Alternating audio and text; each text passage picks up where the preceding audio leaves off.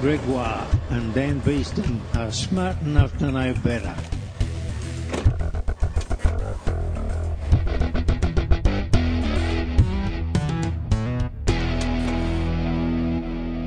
Welcome to episode 132 of Smart Enough to Know Better. We're a podcast of science, Comedy, and ignorance. I'm Dan Beeston. I'm Gregoire. And in this episode, we're talking to friend of the show, Michelle Bannister, about one of the most exciting pieces of space debris that we've come across so far. Ladies and gentlemen of Earth, I come with terrifying news. Scientists have proven that an interstellar visitor is amongst us. Never before has something from outside the solar system penetrated so deeply into Earth's space. To answer how much danger we're actually in, we have managed to get friend of the show, Dr. Michelle Bannister, expert in all things trans-Neptunian. Dr. Michelle, thank you very much for joining us at Smart Enough. Thank you. Now, how much danger from this visitor do we expect? Do they want to take all our money? Are they going to turn us into paste? Are they just going to take all the water? Do we have to send Bruce Willis to blow him up? What's going on? Yeah, nah, we're fine. Oh, okay. Well, that's the end of the episode. Thank you very much for listening, ladies and gentlemen. But I've already locked myself in my bunker. It's going to take me hours to unpick that lock. Now, for all our listeners who are freaking out right now, I'm not talking about an alien visitor, really. I'm talking about an asteroid that's been discovered, that's been seen cruising through our solar system. So can you explain what's going on, Michelle? This is a tiny little interstellar planetesimal, a tiny little wanderer that has travelled between the stars and came in on a highly inclined trajectory into our own solar system. And it went past the sun, didn't have any activity as it went past the sun. It wasn't seen by the surveys that in orbit around the sun directly looking for comets and things that zip in close to the sun, the SOHO and STEREO spacecraft, and they didn't see it. In fact, we didn't actually see it after it went past the sun and came out towards the Earth at all. It was relatively close in the sky to the sun itself, so you can't look too close to the sun. I think Not supposed to look at the sun. Not supposed to look at the sun. I learned from that mistake. You get these lovely tiny little brief eclipses, and then we're done. Speaking of tiny things, you say that this thing was tiny. Is it like smaller than me? Because I'm pretty tall. It's like smaller than an apartment block. Right. Okay. So, yeah. So am I, just like me. I'm smaller than an apartment block. Exactly. It's not quite as small as you, but yeah. So it went past the sun. It came out towards the Earth, and then it went past the Earth at a good considerable distance away, not particularly close in solar system terms at all. And then on the way out past us, there's a telescope in Hawaii called the Pan-STARRS survey, and that was able to pick it up. So they discovered it on the 19th of October this year. Now, would it make it easier to spot once it's gone past us because it would be more fully illuminated? In the same way it's hard to spot the moon at new moon, but it's really easy when it's full moon.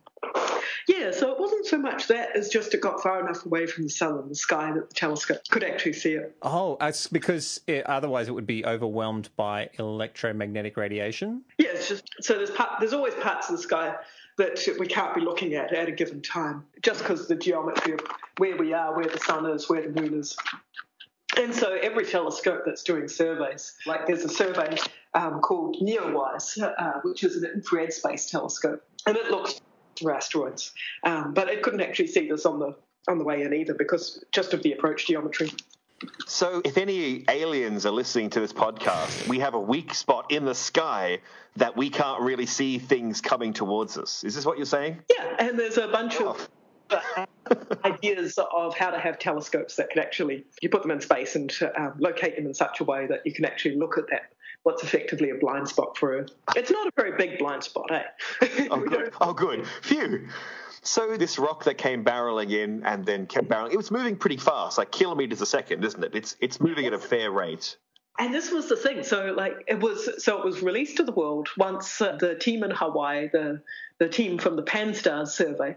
So they found it on the 19th. Then they went back and checked their observations, going, oh, it's a bit weird. Found it in data on the 18th of October. And then they were able to use a bigger telescope. So Pan-STARRS itself is quite little. It's only just a bit over a metre. So they took a much bigger telescope, the Canada-France Hawaii telescope, which is on a neighbouring island of Hawaii. And they used that to detect it again and went, oh, this is on a really interesting orbit. Although you wouldn't actually even really call it an orbit because it's not bound to the sun. Oh. This was really unusual. We don't see things that are not bound to the sun very often at all. This is the first one that's been detected in 19 years of digital sky surveys. It sort of fell in towards the sun, but it's really just on the way through. It just happens to be going past the sun. Yeah, and it's moving fast.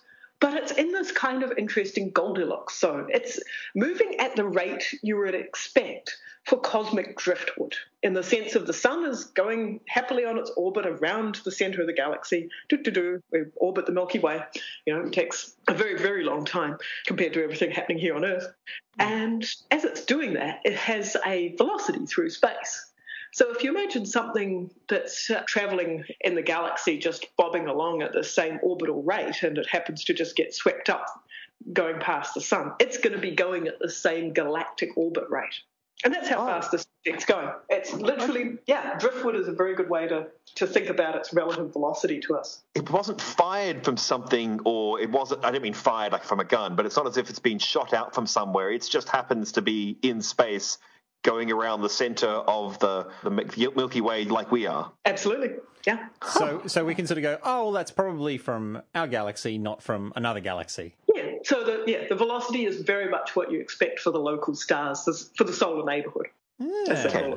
So because it's going at that speed and because of the trajectory of the orbit, instead of being a big ellipse like everything in the solar system tends to be, or even being right on the borderline of being an ellipse bound to the sun, where you sometimes see a few comets right at the shape of their orbit has an eccentricity to it, right? An ellipse has an eccentricity. If the eccentricity is at 1, then it's only just kind of sort of a little bit bound to the sun. All the planets have eccentricity much, much less than 1. Trans-Neptunian objects, all much, much less than 1. They can get up reasonably high.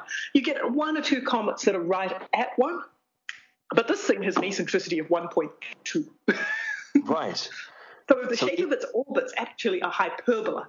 It's going kapoing through the solar system. Okay. So it was kind of on a straight line until it got close to our sun, I guess, and now it's sort of describing a big arc. Yeah, it basically did a handbrake turn around the sun.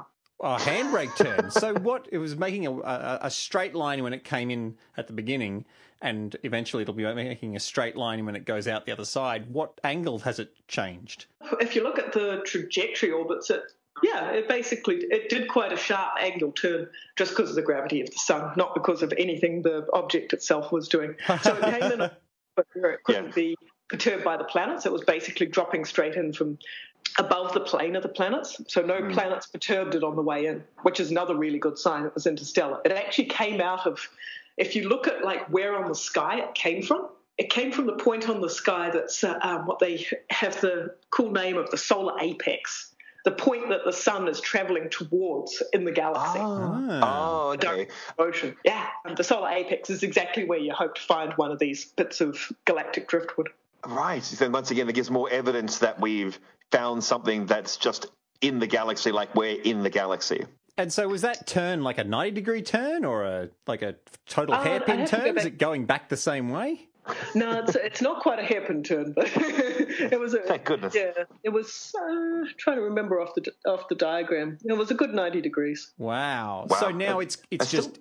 So we've really interfered with its plans. Oh yeah, the next solar system that sees this is going to have no clue where it came from. I don't think it came from us. That's right. They're throwing rocks at us. So what does this thing look like? I mean, when I think of an asteroid, I kind of think of a potato in space for flying through that kind of bubbly, vaguely roundish kind of shape. Is that what this is? This has been entertaining because we had every telescope in the world that was big enough to look at this thing. This thing was small, very faint, moving very fast. It was not easy to do the observations. And we basically had a week where all of the ground-based telescopes in the world were actually able to observe it. And then it got too faint.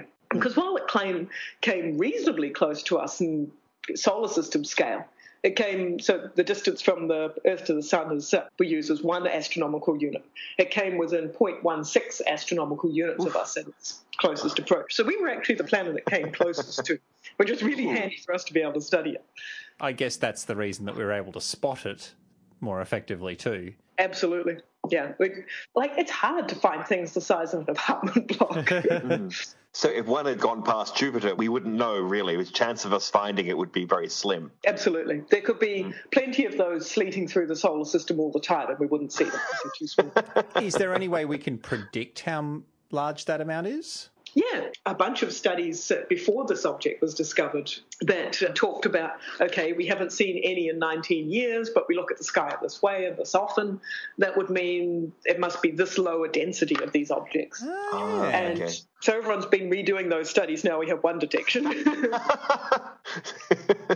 actually doesn't change the numbers very much. You look for 20 years, you expect to see one. It's pretty reasonable. And here it is, right on time. So after looking at it for a week and it's now getting too dim to see, what have we learned about its physical characteristics of this interstellar visitor? We can measure the surface reflectance of it. So we can study what the few top microns of the surface are like, just the bit that light bounces off. So from that, we're able to see that its colour is, compared to the colour of the sun, because remember it's just reflecting sunlight, it's not. It is emitting no light of its own in that sense, unlike a star. Or a spaceship. Its colour is... It doesn't act like a spaceship. Good. It's not going fast enough. Neither do I. Slower. It's a little bit reddish. So it's a bit, in the optical colours, the colours our eyes see, it's a little bit, just a little bit redder than the sun, but pretty close to it, kind of pinkish grey. In the infrared, I was able to, with a couple of friends, to use a telescope called Gemini North in Hawaii to observe the infrared colour of this object. And it turned out to be a fair bit redder than the sun in the infrared. And a number of other people using different telescopes around the world have found the spectra of it. So you take the reflected sunlight, split that up and see if there's any absorption features in that reflected spectrum, which tell you about the composition of the surface. And there's no absorption lines. There's no strong features. Like, we know what the for everyone playing spacecraft about this thing, like, we know what the what the reflectance spectra of spacecraft look like. Because people actually have done studies where you look at all the spacecraft that we have in orbit and look what their reflected spectra is as they age. Yeah, right. Yeah, because if you find a rocket booster, like an old Apollo booster or something, people want to figure out, how did it change in the 40 years since it was put up? And so there's been a bunch of studies like that, and it doesn't look anything like an object that would be a spacecraft would make. Made from any sort of metal that humans know about or something like that. Yeah, it doesn't have a metal reflected spectrum. There's no titanium oxide. So were any of these telescopes optical telescopes? Or was it all radio telescopes looking at it? We've been able to look at it basically between the wavelengths of about 400 nanometers and about 1.3 microns, or 1,300 nanometers. And what's visible light? So that covers visible light and the near-infrared. Hey! Absolutely, yeah. So at the moment, the Arecibo Radio Observatory in Puerto Rico, as you probably remember, they had a bad hurricane there a while ago. So that hasn't been in action to be able to study near-Earth asteroids in the way that they would normally do. Because otherwise, with enough warning, you can get a shape model. They can point at it and measure the exact shape of an object like this. Ah, right. So we don't know its shape then. But what we can do is, enough telescopes looked at it over a week that you can put all the measurements of its changing brightness over time together. And it changes in brightness a lot over time. The change in brightness is at least 1.5 magnitudes. Like a blinking alien light, maybe?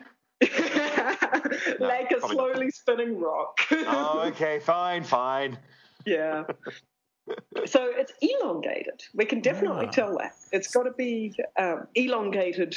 If you think of like a space cucumber, this is like a 5-to-1 ratio space cucumber. Hey, that's your ratio, Dan. That's interesting. You're about 5 to 1. That'd be about right, wouldn't you? No, maybe not. I've been dieting, so I'm hoping I'm more 5.2 to 1. But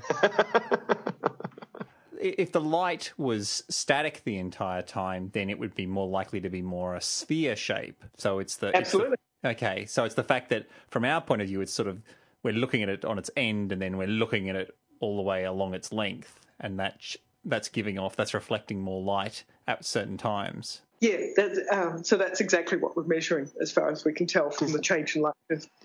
Does that mean it's tumbling end over end then? Is it like flying through space like a boomerang? It's not spinning along its long axis, it's tumbling. Yeah, it's probably spinning along its short axis rather than along its long axis. So we're seeing the change in brightness from seeing the profile of the side-on space cucumber to the end-on space cucumber and back again. And so are we 100% sure that it's sort of a cucumber-shaped and not a little bit more, say, monolith-shaped? So this is the fun thing, is there's been, I think, at least 4 different studies so far, including the one I've been involved with, looking at what shape you can get from the data that has been observed so far. And I think now we're almost at the point where everyone can put these 5 different telescope sets that observed over a week together and see if we can get something more out. Because, okay, it could be really long and stretchy. Like one team is, with Karen Meach leading it, has suggested that it could be as stretched out as 10 to 1. But we don't actually see any asteroids in the solar system like that. So that seems like a really surprising end case to go for. So maybe one of the alternate explanations we could have is that there's bright and dark patches on this object, what we call albedo variations, and that's also contributing to why we see such an extreme light curve. So it could be striped like a zebra. Well, there's a little moon in our solar system called Iapetus, and it's actually completely white on one side and completely black on the other side. Wait, what? Where's that? What happens then? What planet's that around? Moon of Saturn. Moon is Saturn, and but so it's like a big yin yang in space. Mm-hmm. Oh wow! It sweeps up a ring, so it's actually like snow plowing a ring onto one side of it. Oh, wow. So it's like a black thing, but it's collecting like space dandruff on one side. Snowplow. Yeah. That's pretty cool. So this thing could have picked up all sorts of weird stuff. Like the colour of it best matches, if we look at things in our own solar system, it best matches the colour of the Trojan asteroids of Jupiter and of some of the dynamically excited objects, the objects with orbits that elongated rather than being round and flat, that we have in the Kuiper Belt out beyond Neptune. So the thing that's really been intriguing me is the colour of this thing. Okay, so it's been travelling between stars, which means millions of years of sitting in interstellar light. What we had thought was the things in our own solar system that sit outside the magnetic bubble that the sun blows, the heliopause. We have plenty of objects that orbit out beyond that, and so they're effectively in interstellar space as well. And those ones tend to be quite red, like really redder than the sun in their reflected colour. But this didn't have that colour. It's not that ultra red that you see on some of these objects. There's a bit of trickiness because the objects that we can measure this for in our own solar system, the ultra-red ones, well, they tend to be big because you need enough light to come back from out beyond the edge of the heliopause kind of thing, objects like Sedna. And so they're a lot bigger than the tiny, tiny little spinning world that we have here that's coming from another star. But yeah, just like, okay, so did something happen to this object when it went past the sun? Did it surface have a phase transition and change its crystallinity or something, and that's why we're suddenly seeing it bluer than we might expect of this? It's fun. Did it ablate? Did it ablate as it went round? I guess we'd see a cloud around it, wouldn't we, or something, if something fell off it, or it's not a comet, is what I'm trying to say. Yeah, and that's been the fun thing, is everyone's going, oh, we were expecting the first interstellar comet. Oh, we have the first interstellar weird thing. Once again, reality doesn't care about what we want to find, I guess. We just find what's actually out there. So we don't know what it's made of. Well, we know it looks a lot like things in our own solar system. We don't know what it's made of, but we also don't know exactly what the surface of these distant things in our own solar system is made of. We have some good ideas in the sense of it's got to be like organic molecules that have been changed by cosmic radiation. There's got to be some ice involved, whether it's probably it's water ice, but maybe you've got a kind of insulating layer of goop over the surface of these organic molecules and little dust particles and things, particularly little bits of rock dust, and that's keeping the water ice well away from anywhere that can get enough heat to turn this into a comet. This total conjecture here, but it just makes my brain just suddenly realized when people talk about panspermia, as in organic molecules coming in from outside the solar system and infecting / seeding planet Earth with life, something like this could do that if it had picked up molecules from somewhere else that traveled through space for millions and millions of years. In the sense that we don't know what happens to molecules like that. Like life molecules, the things that are involved in our biology, are reasonably fragile under strong cosmic ray bombardment and the like. Like if you look at the surface of Mars, it's not covered in life, right? Yes, yeah, that's true. It's pretty easy to destroy a bunch of the molecules that are important for life as we know it to exist. Now, if you look at interstellar molecular clouds, the big clouds of gas dust kind of things that you get between stars, where some of them end up leading to stars being born in them, those clouds do actually have amino acids in them. So you can string yourself a nice story where you have one of these things go through a cloud and pick up some amino acids, but there's a long way between an amino acid and, hey, look, here's a bacterium. Yeah, we don't understand that. I wasn't trying to promote panspermia particularly. It just made me go, wait, so at least now we know rocks can come from outside the sun's influence. Yeah. I mean, there's this lovely extension to this in that we always hope that you have this lovely model of how you form a planetary system. As you start with a disk of gas and dust, and a star springs into fiery energy in the middle of it, and this disk of gas and dust accretes into planetesimals, and then those end up becoming planets, and the planets sweep up more of the planetesimals and gas and dust and get bigger, and then you end up with a planetary system, and then you have some really complicated things all happening. One of the outcomes of having planets in a disk of planetesimals, of tiny little protoplanets, is that a bunch of those protoplanets of the small ones will get thrown out of their stellar system. And exactly how this happens and how many of them get thrown out depends exactly on what we call the architecture. Okay, where do you have a Jupiter relative to how far away from its star is it, and that kind of thing. Any given planetary system, and we know those planetary systems are pretty abundant in the galaxy, one of those is going to throw out a lot of planetesimals as part of forming its system.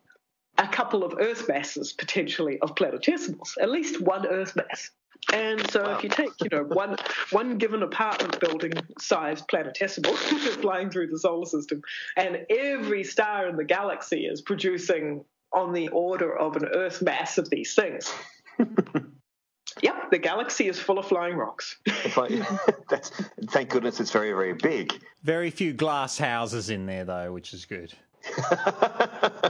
So this thing has flown past the sun. It's flown past relatively close to the Earth, like about 10% between the distance of the sun and the Earth, roughly, maybe 20.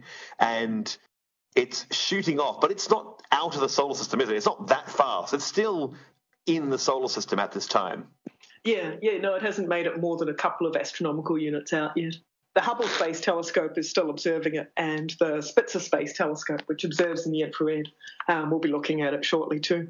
And so will it be amongst us for a while? Like it'll be weeks or months in the solar system, or is it shorter than that? Oh, yeah, no, it's months. Solar system is still remarkably big, even when you're going at interstellar speeds. Yes.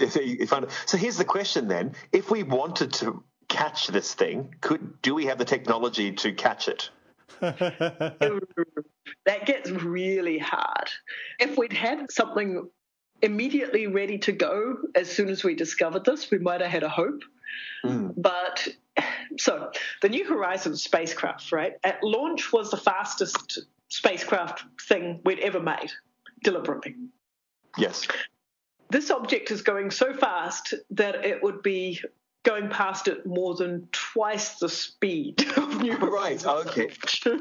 Oh, my goodness. Because New Horizons, it took like 8 years to get out to Pluto, right? Space is big. Space is big. So this one's travelling twice as fast, which means it's going to take 4 years to get out there? Yeah, that's about right. And it's travelling about the same speed as it was when it came in, I'm assuming. So it's been here a while. Oh, yeah, but we couldn't see it, of course. Couldn't see it. It's so small, it just doesn't reflect enough light. So there's probably about one of these things going past the Earth every given day that we could... Oh, good. That's always useful to know. Now, if it had hit the Earth, would that be like a civilization killer? I'm just trying to get my mind about how fast it is and how big it is. If it crashed into the Yucatan, like the one that supposedly wiped out the dinosaurs 65 or so million years ago, would it be the equivalent sort of destruction? No, it actually depends quite a lot. So it's a lot smaller, I think, than the Yucatan one was. If you make it a sphere, it has like a kind of a mean size of 70 meters. Oh, so it's really quite teeny that way. It's just really long and stretched, as far as we can tell. Oh, I see. And one of the dinosaurs was kilometers, wasn't it? It was quite a large rock. Yeah. Well, yeah, the energy will go as the velocity squared. It's also you have to do some quite complicated double checking for where the Earth is relative to what angle is it in the Earth coming in at. Are we actually like going in line with if it was coming in from behind us, or if it's coming directly head-on velocities? And there's a stuff. It's actually not too bad. It wouldn't be good, but it wouldn't be Dan has to move into the bunker for the rest of his life situation. Oh, I'm stuck here now. I cannot get this lock open. Damn it, Dan. We talked about this. Not till we get the final. So Michelle says yes, then we hide. That's how it works. I panicked. Or if we can't get hold of Michelle, we assume the worst. Your intro was too dramatic. It's very true. If we see one of these things coming, every astronomer in the world is going to be telling you about it. So don't. Oh yes, never worry about that. Because I just imagine, will there be a fight for the person who gets to name it? Because it'll be like, I'm the person who destroyed the world. Hooray! That'll be a very important thing for the history books, I guess. So the naming on this one is actually really lovely. When it was originally found, it was just called A1 2017 U1, just because that was the next designation off the list of designations that was ready to be assigned for a thing that was found. We give them little telephone numbers as they come in for asteroids and comets and all that kind of thing. And then the International Astronomical Union, which I now serve on one of the naming committees for. Ooh. Oh, really? A person on the inside, finally. Very, very useful to know this, yes. We've been trying to get things named for a while. It hasn't worked for us. So I wasn't involved in the naming on this at all, but it means I know a little more about how the naming of these kind of things works because of this committee duty. So objects like this, we didn't actually have a naming schema for them. We have naming schema for how asteroids get named, how comets get named, how trans-Neptunian objects get named. We have naming setups for all of those. We didn't actually have a naming setup for this because, well, I hadn't needed one. So what they decided was this object is now got the naming schema of the first of its class because there's going to be other telescopes fighting these things. And so it's Interstellar 1. It's I1. Oh. Nice.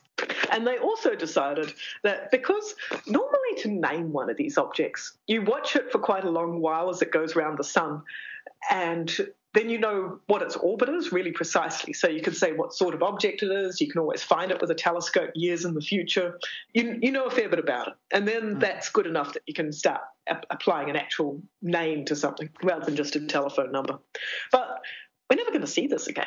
By December, this will get too faint for even Hubble Space Telescope to observe it. It'll be gone. Technically, the orbit will never get good enough to apply a name. But we have, if we just call it telephone number Interstellar 1 for the rest of its life, that's going to be kind of boring. So the Pan-STARRS team talked to Hawaiian language experts at University of Hilo, and they decided the name they'd like to use for this object is Oumuamua, which is a Hawaiian word which means to scout, to seek out. And the is repetition that tells you that this is kind of the first one of those. Oh, okay. So, it's not. Yeah, so My mind went somewhere else then. See, when I hear scout, I think invading force. Yeah, that's where I went. I think there's a subtlety that's not particularly well translated there. Oh, okay. All right, that's good. In the choice of the English word for the translation, I would say it's more like the one who goes ahead. Oh, okay, sure. So now, reconnaissance. That's the one who goes ahead. Maybe the translation is actually just subtle enough. Yes, it's just the point. Now, when you are naming things, because you're saying you're on you help out with naming of certain things. Surely, people when they name this, they must get tempted sometimes just to call it something like Nibiru, just to upset the conspiracy theorists. Because then you could write, Nibiru, the death planet discovered, and everyone freaks out and hides in a bunker. Honestly, the weight of emails is such that it would be really frustrating if we did. I love the fact that how many jokes about Rama I've heard in the last 3 months. You can imagine, yes, of course. So what stops scientists from doing this stuff is the level of emails. It's inbox zero is your greatest friend in keeping everyone serious. So if we were able to get onto this rock and look at it, is there anything that we might expect to find there that we wouldn't find on other rocks in our solar system, or where we would go, we'd never expect to see this locally simply because it's come from somewhere else in the galaxy? At the moment, no. At the moment, it looks like a slightly towards the edge cases of what we see in our solar system, but it looks really like a perfectly ordinary solar system object. Oh, okay. Are there possibilities of other objects out there that, because they started at a different place, they would be, obviously alien? Well, I mean, that's why we pointed all the big telescopes at it as soon as we could, because everyone was hoping, what's it going to be like? We didn't have any expectations except what you might get from going, okay, as far as we understand it, our planetary system isn't special, so planets should form the same way in various places. So the chemistry should be roughly the same for example, the stars that formed in the cluster together with our sun. And so things from that cluster should be, reasonably similar.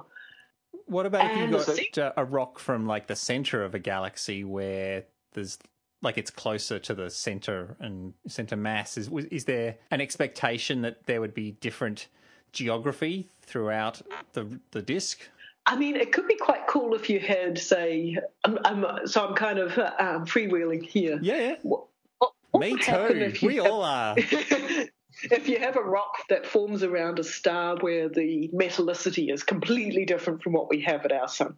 So what we could have here is actually this object maybe a little bit similar to an asteroid in our own solar system called Psyche, which is much, much bigger, but it's the metal asteroid, is what the people working on it love to call it. And it is. It has a spectrum that's much more metallic, and it's an M-type asteroid, metal-type asteroid.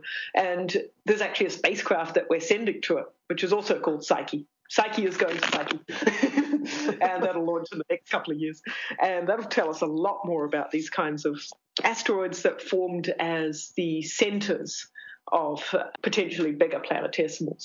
So it's like a piece of a core left over and all the outside's been stripped off. It might be what we're seeing here is like a very tiny little sister of Psyche, but I don't know how you tell the difference between something like that and something that had come from a more metal-rich planetary system. Because what we're waiting for at the moment is the observations that Hubble Space Telescope will make of this object will tell us a lot more precisely what its orbit was before it came into the solar system. So more points on the orbit means we can fit a better orbit and see exactly where its path was before it came into the solar system. At the moment, we're still it's a pretty big region of sky. And if you have a better idea of its orbit, then you probably get a better idea of its mass, right? Not so much a constraint on that, unfortunately. It's just too small. What we can do is say more about potentially where it came from. So there's a bunch of studies at the moment going, it came from this star, no, it came from that star, no, 40 million years ago, it went past this other star. And it's like, what we're all waiting for is a thing called the Gaia spacecraft's data release 2, which will come out next April or thereabouts. And Gaia is a spacecraft that's making a big map of all the stars in the sky. Literally, that's all its job is. is to measure very precisely where all the stars are in the sky. People have been trying to do this for over 150 years. We keep going back and doing it better and better because it's so important. So Gaia's that new star map will very precisely pinpoint the location of stars in the sky, such that you can say, okay, well, it was moving here like this, and the stars were there. And so when we run the orbit back a few million years, those stars were over there then. They've now moved to where we see them today. And you can say, it went close by those stars. But the thing is also, like, if this did a close stellar flyby in the same way it's done past our own sun, that will completely erase where its original home star was. And thus we've ruined it for someone else too. And they'll never find it. If we did manage to have get a capsule and put Bruce Willis on the end of this thing, where's it going? Is it heading out of the plane of the galaxy now, or is it heading in? Is it heading out of into the close to the center of the galaxy? Where roughly is it heading now, do we think? When it came in has been where people are paying more attention to, but of course the stars you see now where it is are not where they were when it started traveling towards us. Yeah, so long ago, yes. Yeah, so now if you go, okay, where on the sky did it come in from? It came in from Vega, but Vega wasn't there where it is now when it started traveling. Yeah. Right. And then it's been flicked sort of off to the side somewhere, where it's heading now, no one really knows. So it's mostly going out kind of on a straight line away from the Earth in the sense that we're not really getting enough kind of changing angle observations to it with the current geometry, which is a bit annoying because it would help us constrain some of the surface properties, a thing called the phase function. But so it wasn't convenient. Does that mean we're kind of looking down the trajectory of this object? So we're kind of watching it recede from us, but we're not getting much sideways movement in inverted commas across the sky. It's just kind of moving off from us now. Yeah, we're looking down the tailpipe, as it were. Right, okay, that makes sense. I can see that. So it gave us tantalizing glimpses into things that we didn't know. But what we've discovered really is that once again, there's nothing special about the solar system. It seems to be made from stuff that other solar systems are made out of. Once again, we're just average. And that's one of the greatest delights, really, is we might actually be getting an idea of how planetesimals form, how planetary systems form. We see literally a visitor from what could be halfway across the galaxy. At this point, the only thing we can really say for sure is that this formed younger than the age of the universe and after probably the first metal-rich stars really formed, because it seems to be the case that planets didn't really form until there was the second generation of stars, the ones with like what astronomers tend to talk about as metals in them, things that actually go into making up rocks and oxygen and all the materials and water and all the materials that are really important for building planetary systems. They didn't exist, those elements didn't exist in the first generation of stars. So it's probably younger than 10 billion years, let's say. Oh good. There we go. But we literally can't be any more specific than that. It could have been wandering the stars for a very long time. So it's a 10 billion year old apartment-sized pink cucumber toppling end over end. And it came and paid us a visit.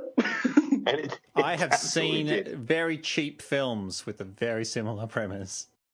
Are there any questions, Michelle, that we should have asked that we didn't ask? And what's the thing that you're burning to tell us about Interstellar One? Interstellar One is good. Yes, that's it. I'll call it Interstellar One. Yes, probably safer. Yeah, Oumuamua is...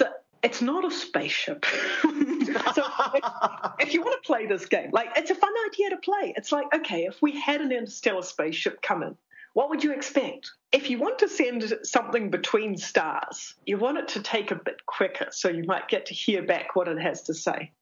So because it's traveling at like the mean velocity of the local stars, that's actually really slow. Right. It's going to take a really long time to get between stars. And also, it didn't slow down or anything like that when it actually got to this star system. It just went boing, like a piece of driftwood on the tide. Right. And admittedly, that's what we did to Pluto too. We went pretty fast. But yeah, it didn't stop to look at us, right? Which you might hope if it was at all interested in any of the planets in the solar system, whether it went, I should go look at Jupiter or anything like that. No, it didn't do that. If it's been listening to our radio transmissions for the last year or so, it's been a bit sketchy. I'm just pointing it out. Just a bit sketchy on planet Earth at the moment. I hear there's probably some TV shows it needs to catch up on before it comes. That's right. Well, let's just hope we didn't hear Greg talking about our weak spots. Oh, damn it, I've killed us all. Thank you, Dr. Michelle Bannister. We're not going to call it the spaceship anymore. It's definitely just a rock floating through space. Wink, wink. No, it definitely is. But thank you very much for talking to us today and putting us right about Interstellar 1. Thank you very much. Dan, you can come out of the bunker now. It's okay. No, I literally can't. Like, it just... I am really stuck. Thanks once again to Dr. Michelle Bannister for coming on and talking about all things Interstellar 1. This has really been approaching the microphone when you said that? Because you start off real tinny, like you're on the outside of the solar system, slowly getting closer and closer to the mic. I like my science to be performance art, Dan. I speak like science is happening. That's what it is. Just call me Inter Microphone 1. I'm not going to call you that. No, fair enough. You have been listening to Dan at smartenough.org. And that other voice is Greg at smartenough.org. You can follow us on the social medias at Twitter, SE2KB. And Facebook, SE2KB. And if you want to follow Dr. Michelle Bannister, she is at AstroKiwi on the Twitters. And all this stuff will be on our show notes, as well as a link to various iTunes and Stitcher and our social media stuff. And you could go and talk there. You can write comments under the episode. It's pretty cool. And also, if you want to go, those boys didn't really know what they were talking about. I want to understand what an amazing scientist had to say. Well, you can. Her paper will be in our show notes as well. If you would like to support us, obviously you can go to iTunes and review and rate us, but yes. You know what? iTunes are they want you to review every single episode now. And it's it's getting a bit crazy. Screw that. You know what would be much better for us is you have a quick think and go, oh, you know what? I've got that friend who likes podcasts. I'm going to remind them about Smart Enough to Know Better because I love listening to it and they're probably going to have a ball listening to it as well. Share our episodes on Facebook and that sort of stuff. People go, Jimmy shared something that isn't a terrible political thing that makes me angry. I therefore will like that person more. They'll make you more loved. You want to be more loved, listeners. I know you do. We're all desperate. Well, everyone's just looking for love. Why do you think not to be killed by Why do you think we do this rock. podcast for free? That's right. It makes me wonder sometimes. Decades of work developing performance skills just so that you'll love me and send me a tweet. Just send him a tweet, people. For God's sakes. Just send Dan a tweet. And as we always like to say... Oh, for God's sake, send Dan a tweet.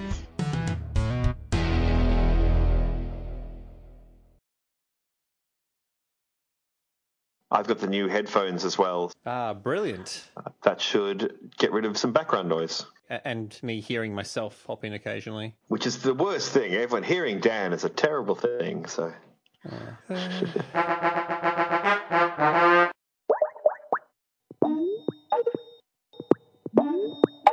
The Skype ring call is now slower. It's slowed down by 20%. So when I hear it ringing, I think I'm having a stroke. I've moved to Perth, so I'm on the other side of the country now. So I think we can honestly say that we're Australia's first transcontinental podcast. Transcontinental and interstellar. There you go. Yeah, that's... If you hear a washing machine going in the background, I can move to a different room. It just adds to the drama. It'll be fine. Yeah, we'll just say it's some sort of rocket engine that's cycling. Yeah, I think I work in a lab where we have machines that go ping and stuff. Yeah.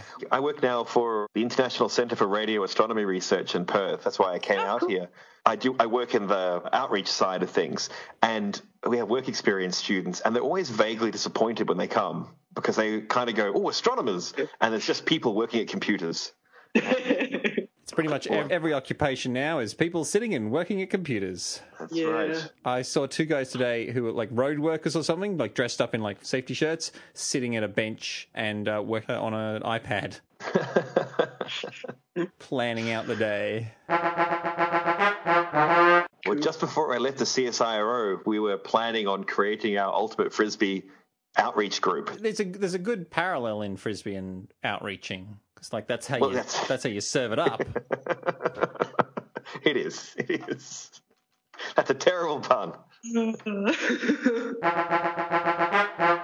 I wasn't quite sure. I was glad to finally nod at the notion that it's an interstellar dildo without actually saying interstellar dildo. Is that what you were trying to get at? I didn't pick up on that. Okay, there you go. Oh, well, some of our audience certainly will. So yeah, they're waiting for it. It's all good.